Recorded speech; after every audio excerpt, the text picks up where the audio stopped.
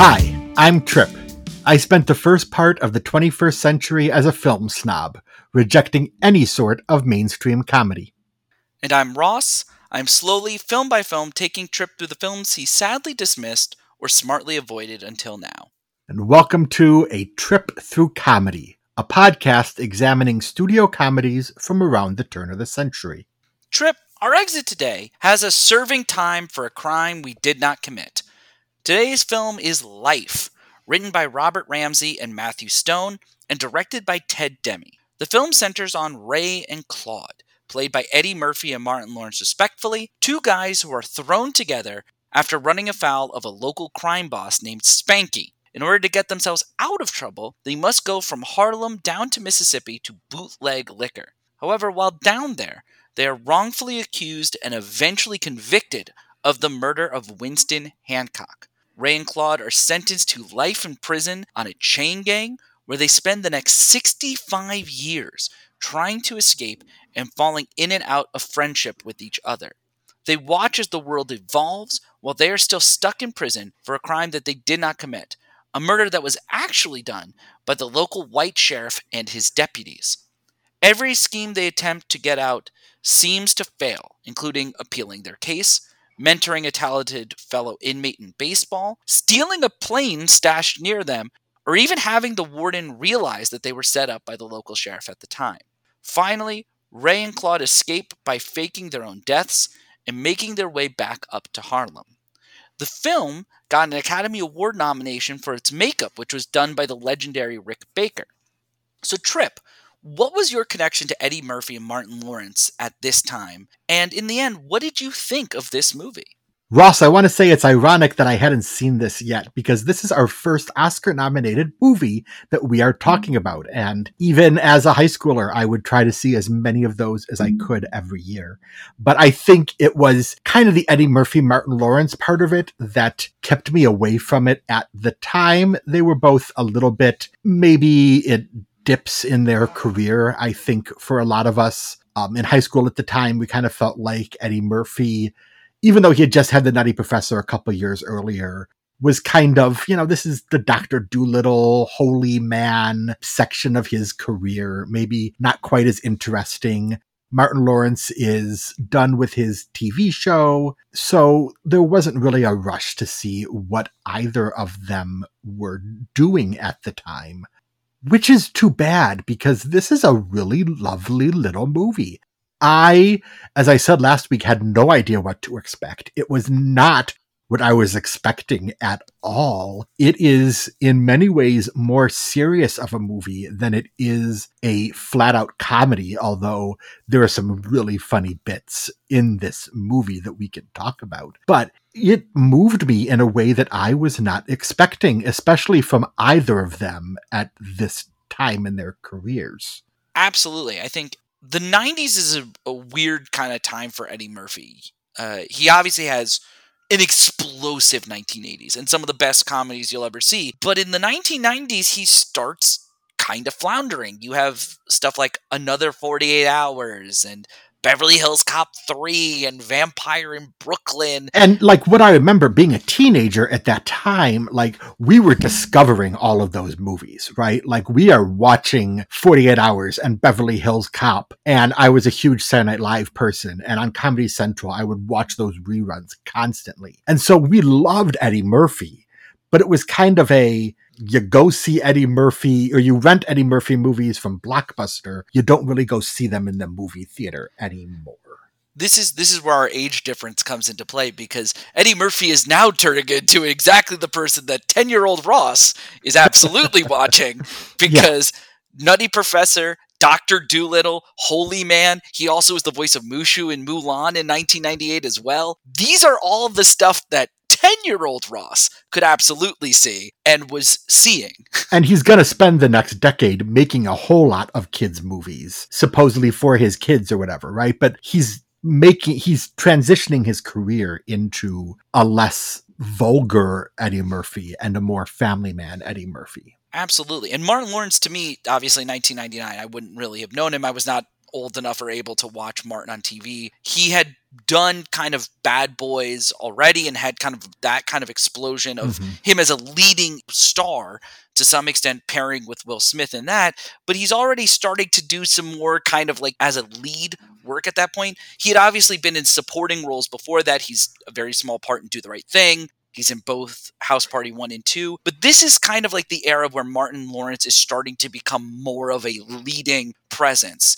And the two of them work together in Boomerang, which is kind of generally seen as the exception to Eddie Murphy's 90s, where it may not have done as, supremely well financially, but is generally considered one of Eddie Murphy's better movies. I think it's very fascinating to watch both of them because, as you said, I do think they're both giving very good actor performances. It's not just them doing bits.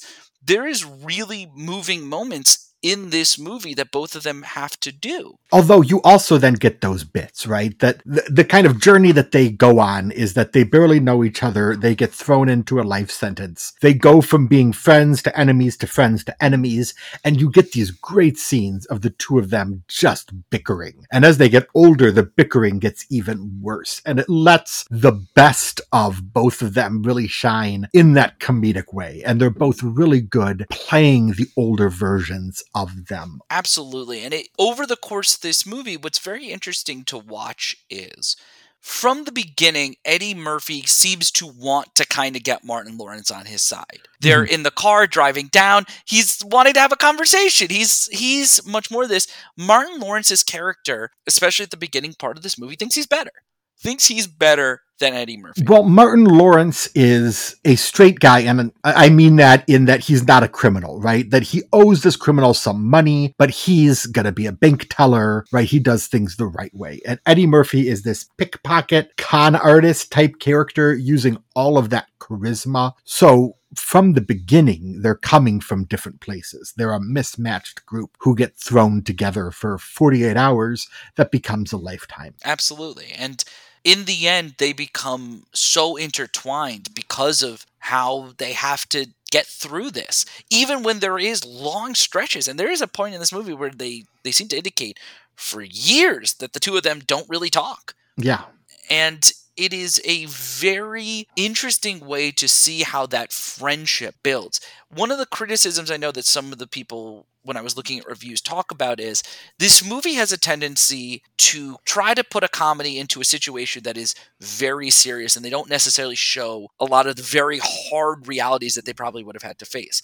They are obviously two black men in Mississippi getting arrested in the early 1930s. On a chain gang in which every other prisoner is black. You have a white guard, a white warden in Mississippi. They are set up by a white sheriff. A lot of racial politics is obviously discussed in this movie, but it is also kind of an interesting way of how this movie has to try to balance still being kind of comedic enough without really delving into a lot of the very difficult things that these two characters would have faced within this. But comedy can become weaponized, right, Ross? And that's what this movie does, I think, is that it deals with some of those issues in a very funny way. And I think the movie is almost its most successful when it gets to that chain gang and those first kind of couple decades that were in there, when Eddie Murphy and Martin Lawrence almost fall to the background for a while. Because the moment we get to the prison, they give us a lineup of wonderful character actors. Some of them really early in their career. You get Bernie Mac in there and you get Anthony Anderson. Some just wonderful Bokeem Woodbine. They really focus in on all of these characters. It lets us see a little bit about each of them and their stories. And they're all funny in the movie, but they're all funny in a way that also reflects the pain that has gotten them here somehow. Absolutely. I think this is also the first movie that we've done that, while I would definitely say is a comedy, it is much more of a dramedy. It is much more serious than any of the movies that we've dealt with so far. Mm-hmm. And it's trying to grapple with these sorts of ideas, not just of the racial politics, but also the idea of these two men who watch as time goes by. They are arrested, I believe it's like 1932, 1933. Mhm. The present day of the movie is around 1997. And when you think of how different the world would be to a person who has gone into prison in 1932 and to come out in 1997, it's unbelievable. It's shocking how different life and society would be to somebody of that. Oh, exactly. And I credit a lot of that. The movie's directed by Ted Demme, who I don't always think of as a comedy director. I was kind of shocked when his name popped up in the credits. Although by that point, even the beginning of the movie doesn't feel like a comedy. And you see Ted Demme, it's like, oh, this feels a little more like what Ted Demme, nephew of legendary filmmaker Jonathan Demme. And I think Ted Demme echoes a lot of his uncle's style in a lot of his movies, right? But like this feels much more like his sort of film in the way that it does that. And then it sprinkles in these really great, let's just let the comedic actors riff for a little bit. Well, I think it helps that he has this history of working with Denis Leary. He had directed two of Denis Leary's comedy specials in the early 90s. He also, I believe, is the director of the very famous Denis Leary MTV commercials, where Denis Leary in black and white talking to the camera. And he also directed The Ref. So I think, absolutely, I think you have to be able to balance the kind of riffing that Eddie Murphy and Martin Lawrence can do with these very deep themes that you're trying to deal with. And it also helps getting also other actors that pop up in here that are supremely talented. I mean, we haven't also mentioned that Ned Beatty shows up in this. Arlie Ermey shows up for a smidgen there. Very talented people that can either mix it up kind of with Eddie Murphy and Martin Lawrence comedically, and people that can play off them in terms of the themes and more dramatic elements that are going on. Or who could do both of those at the same time, right? And so every time the movie starts to dive into this, it finds a way to pierce it with the comedy. And I'm going to keep thinking about, there's a great scene. So the first warden of the camp, who's there for many decades, his daughter ends up giving birth. He's all excited, and it turns out to be a black baby. And you get the idea that the father of the baby is not her husband, but the father of the baby is one of the men on here. And so he drives in, he starts screaming at all of the men who did this, and they pull this Spartacus move, right? Of, I'm the pappy.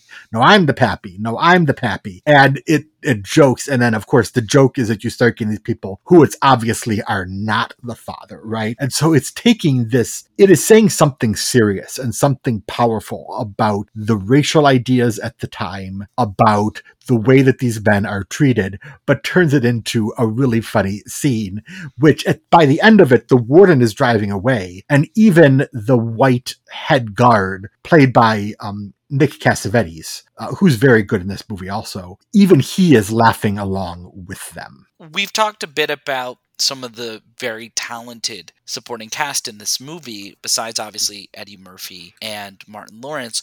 Who would you say would be your supporting turn for the movie? One of the big surprises to me of this movie is how it dealt with all of these issues. And I mean, I should say, this is a studio comedy from 1999. This is not the deepest look at racial politics, that you could have gotten at the time. But for a studio movie, feels very progressive in what it is trying to say at the time. And then on top of that, it layers in a performance by an actor who I'm ashamed to say I don't really know. I did not recognize him. But his name is Miguel A. Nunez Jr. He plays a character named Biscuit. So right when they get to the camp, it is set up that Bernie Mac is playing a gay man in the prison.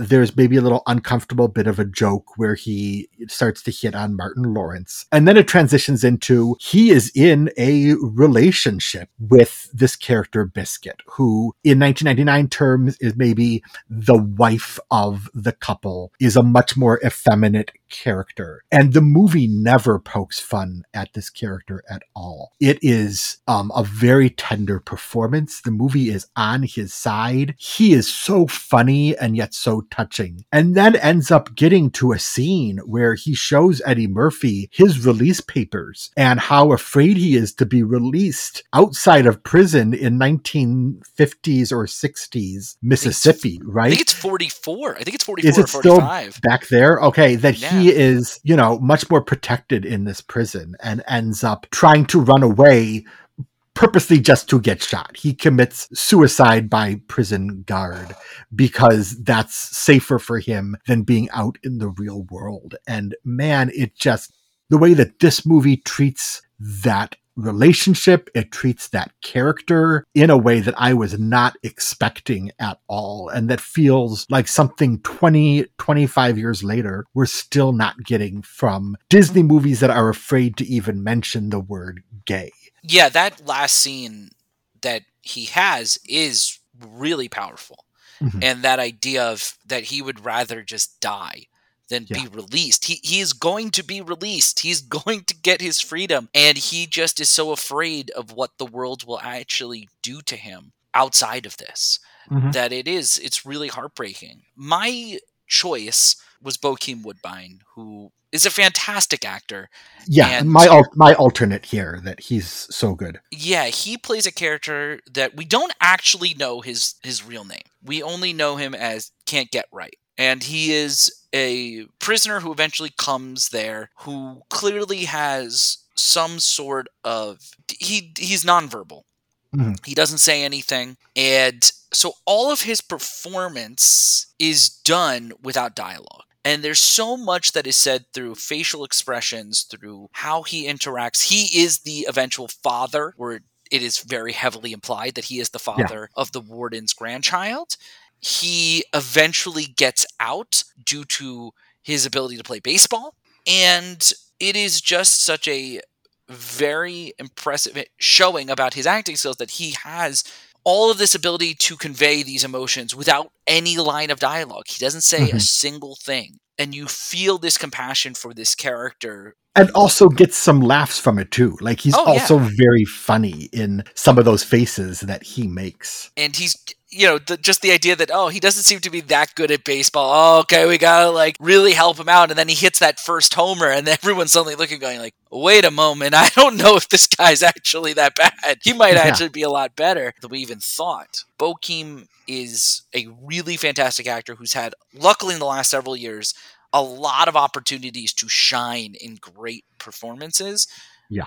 But this is a very good nonverbal role. Yeah, no, excellent right there. And so I think we've talked a lot here, Ross, about how maybe serious this movie is, but there are some big laughs. So is there a funny moment that you maybe want to highlight from this movie? Yeah, there's a scene early on in the movie that I kind of talked about when they're driving down to Mississippi. And Eddie Murphy and Martin Lawrence are in the car, and Eddie Murphy's driving, and he basically starts trying to prod Martin Lawrence to have a conversation. He doesn't want to. He has no desire to deal with him. And they start talking about the job that Martin Lawrence is supposed to start on Monday. He's supposed to become a bank teller. Yeah.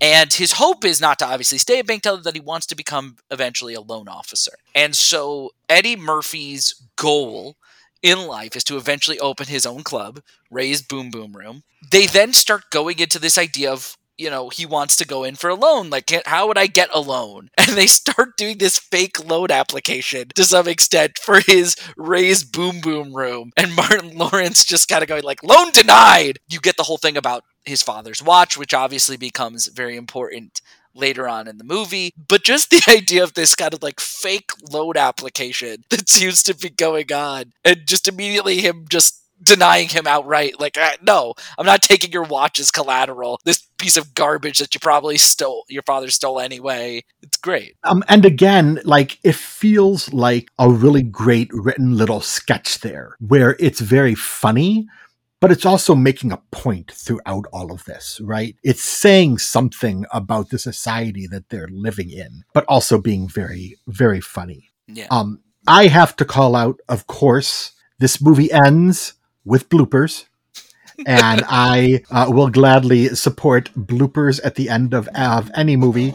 My word to filmmakers right now, put bloopers at the end of the movie and I guarantee you I will go see it, no matter what it is, because I love it. But I wanted to highlight, I think, to me, the biggest laugh is Eddie Murphy and Martin Lawrence's first day, I think, on the Chain Gang, and they're all sitting around, and the wonderful Barry Shabaka Henley, who's a great character actor who does not always get the recognition he deserves, plays a character called Poker Face, and he's called Poker Face because he does not react to anything. And he has held on to a letter for 4 months and no one on the Chain Gang can read, so he has no idea what it is. And he hands it to Eddie Murphy to read, and Eddie Murphy starts reading the letter. And it is from Grandma's neighbor. And it is one tragedy after another that has befallen his family, to the point that they have lost everything. Every family member has died. It just keeps piling on more and more and more. Both the letter itself are very funny and the way that Eddie Murphy reads it, but then the stoic Poker Face just taking it in and not reacting, and just ends with, well, thank you for reading that. It's a really wonderful, wonderful moment that I had to call out. I think there's also then a joke where he then asks if anybody else has any other letter to read, and they all go, no, because they're afraid that if he reads it, it's going to be somehow terrible news. Exactly. It's a great, I really do like that moment too. It's a very funny moment. At one point he goes, your sister died. Oh, so-and-so? He goes, no, this one. And then he goes on, oh, so-and-so died too. Like, yeah. Oh, now reading farther down. Yep, she's gone as well. Exactly. So yeah, but the neighbor's going to take care of the dog. That's how she ends it. So don't worry, the dog is taken care of. I think, Ross, for a movie like this, it doesn't go for a whole lot of laughs. It doesn't seem like there's anything that you and I really found unfunny in here. So do we maybe want to break tradition and reframe our unfunniest to maybe, in a serious way, some of those moments that really touched us and really spoke to us? Yeah, I like that. I think that's a really good idea, because I do think with this movie, which is a dramedy, there is stuff that's, I guess, unfunny on purpose. Let's go with that. It's not meant to make laughs. It's meant to kind of elicit these kind of emotions from you. So I think for me, one that I want to highlight is later on in the movie, Martin Lawrence and Eddie Murphy have now begun working basically at the warden's house. And they are picking up the new superintendent. They're too old to be on the Chain Gang now, so they've kind of aged up to being a butler and a gardener and, house servants. And Martin Lawrence is trusted enough and has gained a rapport with the warden, who's played by Ned Beatty, that they need to pick up, I believe he's supposed to be the superintendent of prisons in Mississippi, who we will eventually find out is the sheriff who had basically committed the murder that has put them in jail. Martin Lawrence is tasked with driving Ned Beatty to the bus station to go pick him up. And there's a moment where Martin Lawrence, they've pulled into the bus station, Ned Beatty goes, hey, just wait here, I'm going to go pick him up. And beyond using this as a moment of, this is a moment where he could just drive away. He could go. But instead, what they changed the scene into is Martin Lawrence looking around as an older man who's been in prison for 40 years, I think is what they basically say, and looking at early 1970s America and just shocked in some respect by what he sees, and then ending it on him looking at himself in the reflection of a car window and seeing how he looks now, seeing and realizing all of the time that is gone, all of the stuff that he could have done, all of the life he could have led that is gone in a flash. Yeah. I think it is one of Martin Lawrence's best acting moments that I've actually ever seen him do in a movie. I think it's a really, really powerful scene and a heartbreaking scene to watch. Yeah, and we haven't really talked about the makeup work in this movie, and it was Oscar nominated for a reason. Rick Baker's makeup holds up so well. Both Eddie Murphy and Martin Lawrence, but especially Martin Lawrence in that moment, just the makeup work on it does so much too, because you see Martin Lawrence in there, but you also see how rough those years have been on them, of 40 years of, pretty much living outside. Absolutely. Rick Baker is one of the greatest, maybe the greatest makeup artists to ever work in Oh, yeah. Hollywood. For those who don't know, he is the man behind what is one of the greatest werewolf makeup I've ever seen, or just makeup in general, in American Werewolf in London. He has done numerous things. I believe he has 7 Academy Awards and 11 nominations. Yeah, and they're for something a reason. ridiculous like that. Yeah. If you think about, this is not Nutty Professor-esque Eddie Murphy makeup, right? It is, like the rest of the movie, rooted in a real realism, that it authentically looks like what they would look like versus, you know, the over-the-topness of some of the other Eddie Murphy makeup-heavy movies that we've seen. Yeah. I want to call out, I love how Ted Demme throughout the movie transitions between decades, and he mixes in a whole lot of newsreel footage and footage of what's going on in the world to kind of give us that context of this is how the world is changing around them as they all stay the same. And then in the biggest jump the movie has, it does a montage of shots from all around the camp. And one by one, it gives us a shot of each of these wonderful characters who we have met and who we have fallen in love with throughout the movie. And then they slowly fade out of the picture, each one of them, as you get the idea of the times are changing and whether these characters are dying or whether they're being released. It doesn't really say. It doesn't tell us what the end of their story is, because the real point of that montage is that by the end, Eddie Murphy and Martin Lawrence are left alone in this camp without all of their friends. And it's a whole younger group of people now. And it's an amazingly powerful and creative way to do that. And so I wanted to call out that. I was not expecting one of those transition montages to make me teary-eyed, but it did. Absolutely. And I think and what's also interesting is, depending, to show you even the passage of time, they do some of the makeup on some of the people to show that it was later. So you see some of the people as younger, right? That they either were released or passed away. But then there's some that you see towards the end of the montage that they've aged up. So it shows that they stayed longer and that when they leave this story, they are older.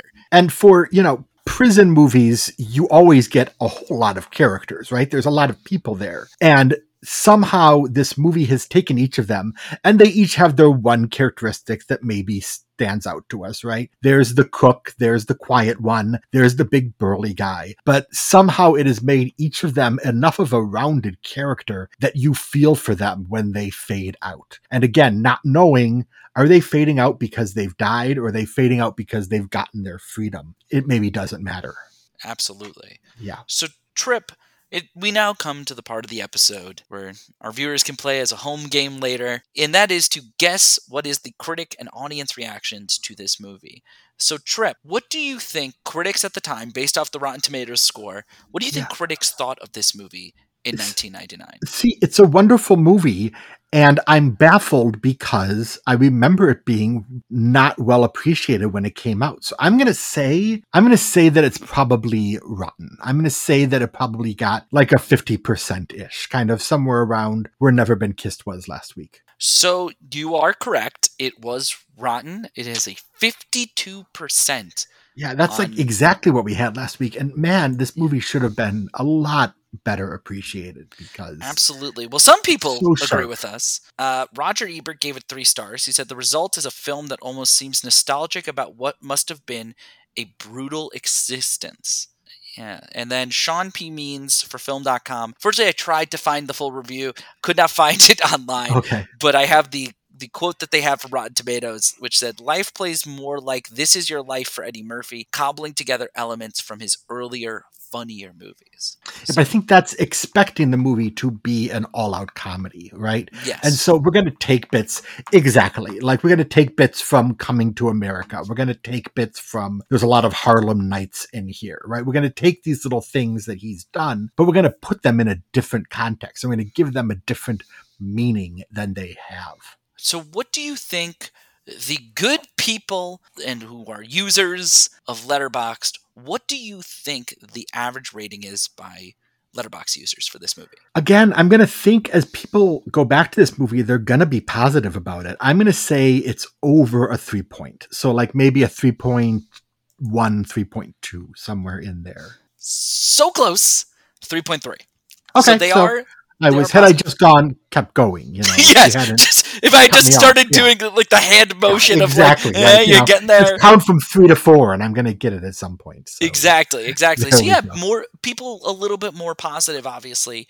I hope so, and I hope it's one that people go back and take a look at, because this movie really floored me in what it was doing, especially for a studio comedy in 1999. I think I'm safe in saying that I don't know if we're going to see many more movies in this season that try to do what this movie does in terms of making a statement. Yes, I think that's probably fair. I think it's a fair assessment, more than likely. Mm-hmm. So this came out the weekend of April 16th. The two other kind of notable releases that were new this week along with Life is SLC Punk, which is... Yeah, I didn't see that. Yeah, very smaller movie. No, and not the kind of movie I was going to see in 1999. Not into punk music in the late 90s?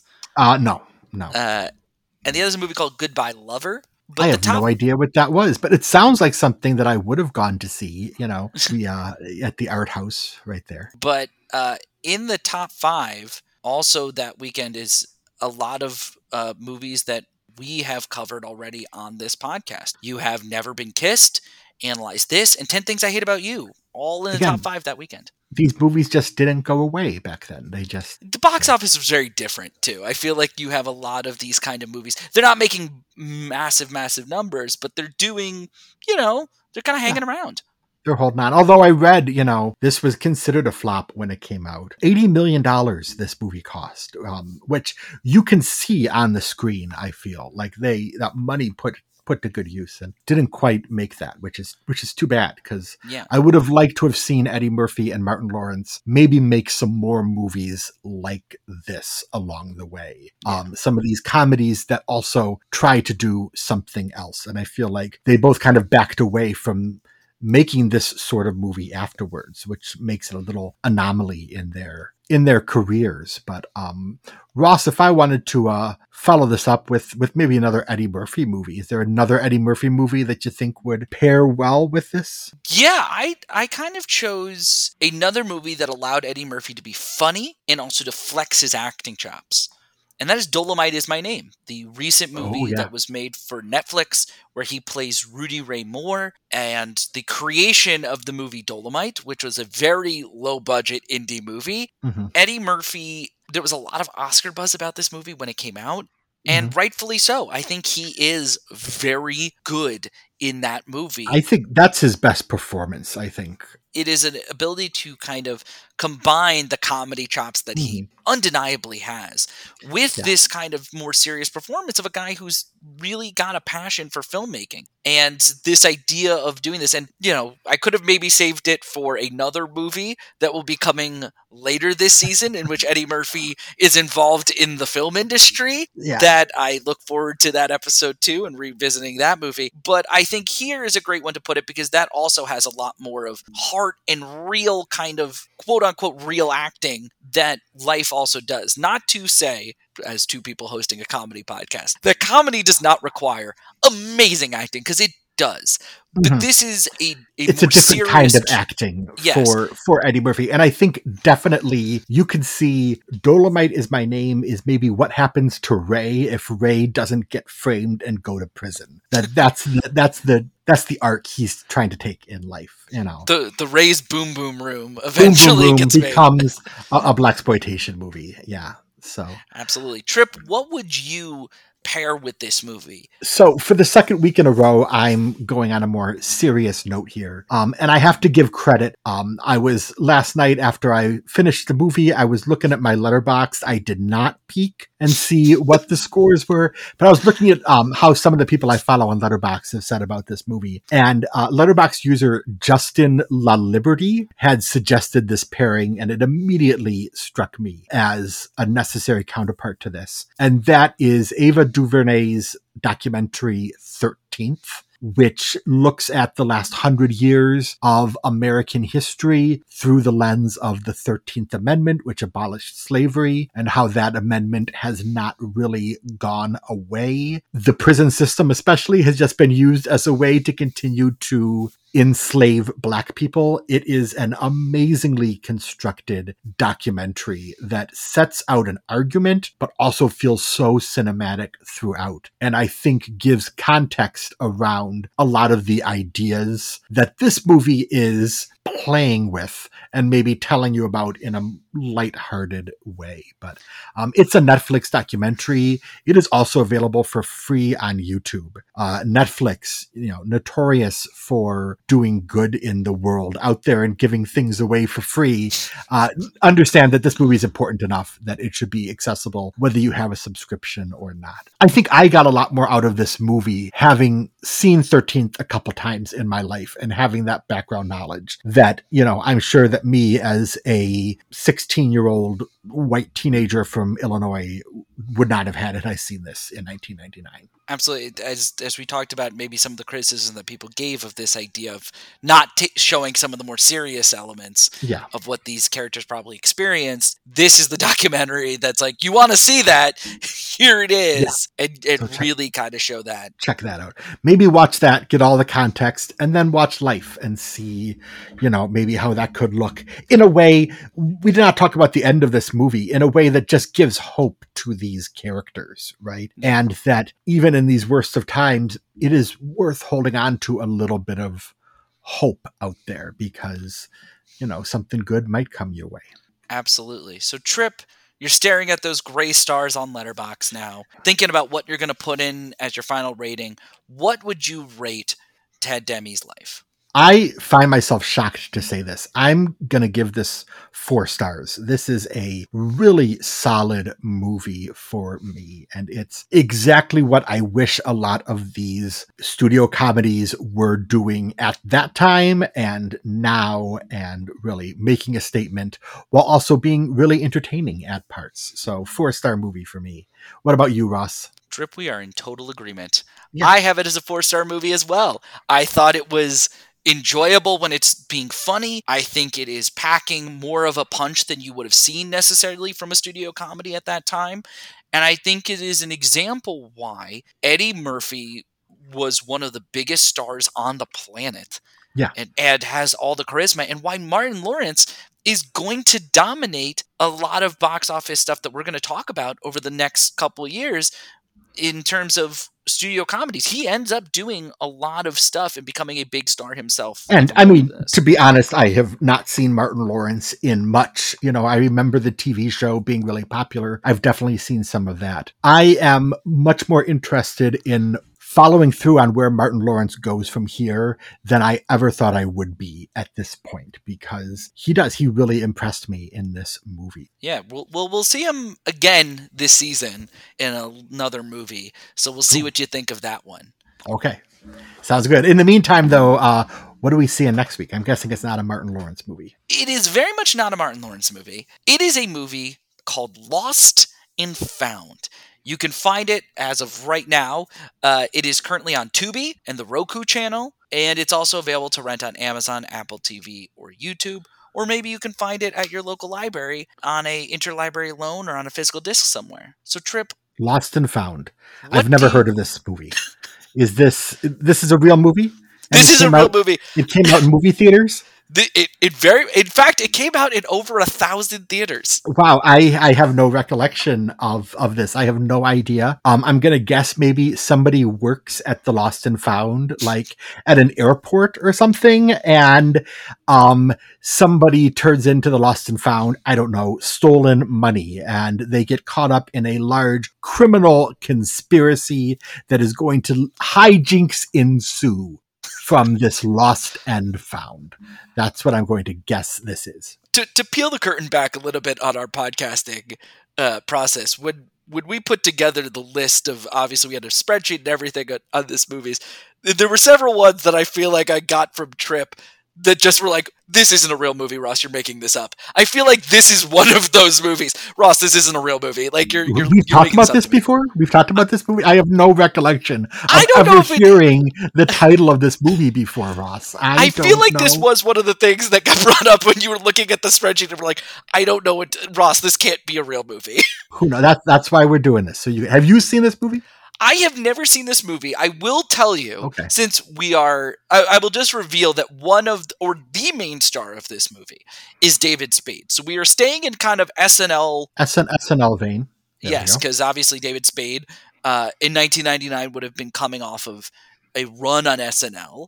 Mm-hmm. And also several Chris Farley movies so this is a David Spade starring vehicle. So I don't know if that makes you more excited or less excited or equally as confused. I'll save that for next week and let you all know my David Spade thoughts then. But in the meantime, Life fans out there, tell us how much you love this movie. And I hope maybe you played along and discovered it along with me. But you can find me on Twitter and whatever other social media we're using these days at TripBurton13. I'm also at Letterboxd, just under my name, Trip Burton. And I am also on X, Twitter, whatever we're calling this, and Letterboxd at R Bratton. You can also email the show. We are at atripthroughcomedy@gmail.com. That's trip with 2 P's. Or you can find us on all sorts of social media at ATTC Pod.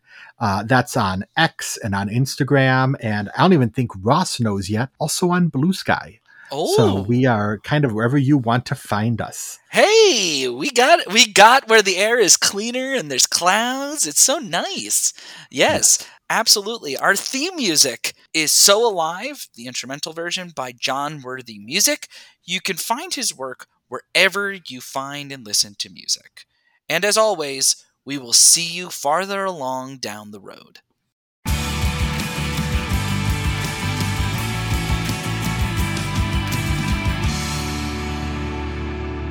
Now, let's get down there, have ourselves a little reward, and see what's shaking.